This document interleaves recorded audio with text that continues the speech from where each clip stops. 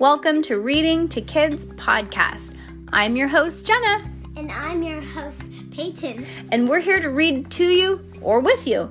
We know that sometimes moms and dads don't always have the time or the motivation to read to their kids each night, and we know how important it is. So, on those nights that you're not in the mood, we're going to do it for you. Can't wait to read with you. Good job, Peyton. High five.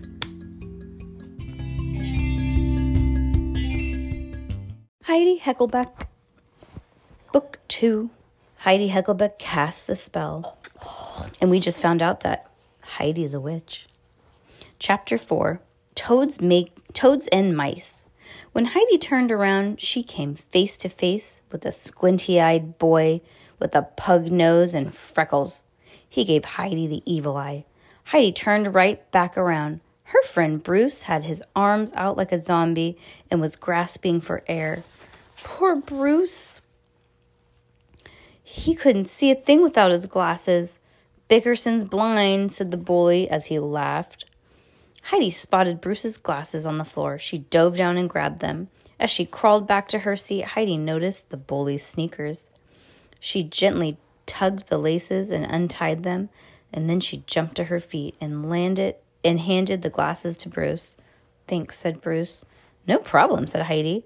Kids began to file off of the bus. The bully shoved his way down the aisle, and before he could get to the stairs, he tripped over his own shoelaces and stumbled to the ground. Good job, Heidi. Heidi looks like she's creating her own karma. Huh? Mm-hmm. Everyone clapped and laughed. Did you have something to do with that, said Bruce. Maybe, said Heidi. Bruce held up his right hand, and Heidi slapped him high five. Who was that, anyways? Asked Heidi as they made their way off the bus. Travis Templeton, said Bruce. He's a 5th grader, and he's the biggest bully in the whole school. Wow, Heidi thought. School was much easier at home. The morning seemed to whiz by. Melanie held her nose out whenever she saw Heidi, but nothing else bad happened. What is this girl's deal? This girl needs to get... I don't know if I should say this. She needs to get a little tooth tap. You know what a little tooth tap is? Yeah. Heidi had lunch with Bruce and Lucy. Next, she yawned her way through drama class.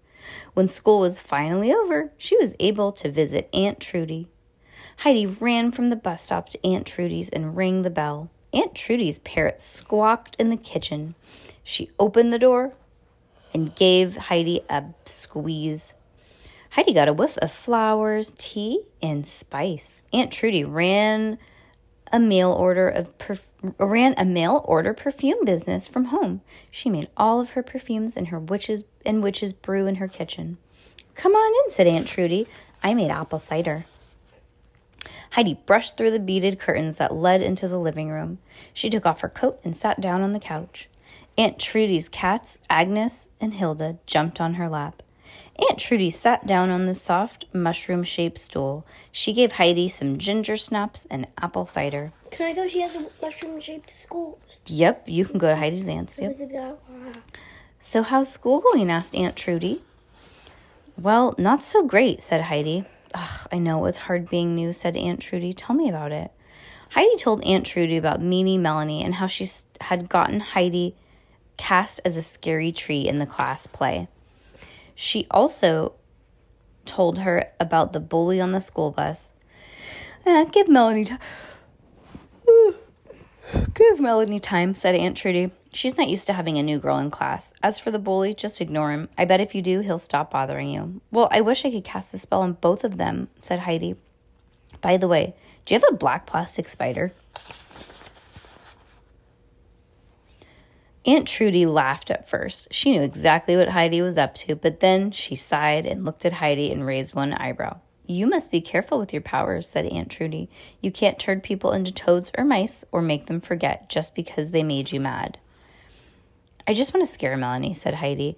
I would reverse the spell right after the play. Witches have to solve problems with their magic first, said Aunt Trudy. That's why they go to school. Have you ever practiced magic on your customers? Asked Heidi. Never, said Aunt Trudy.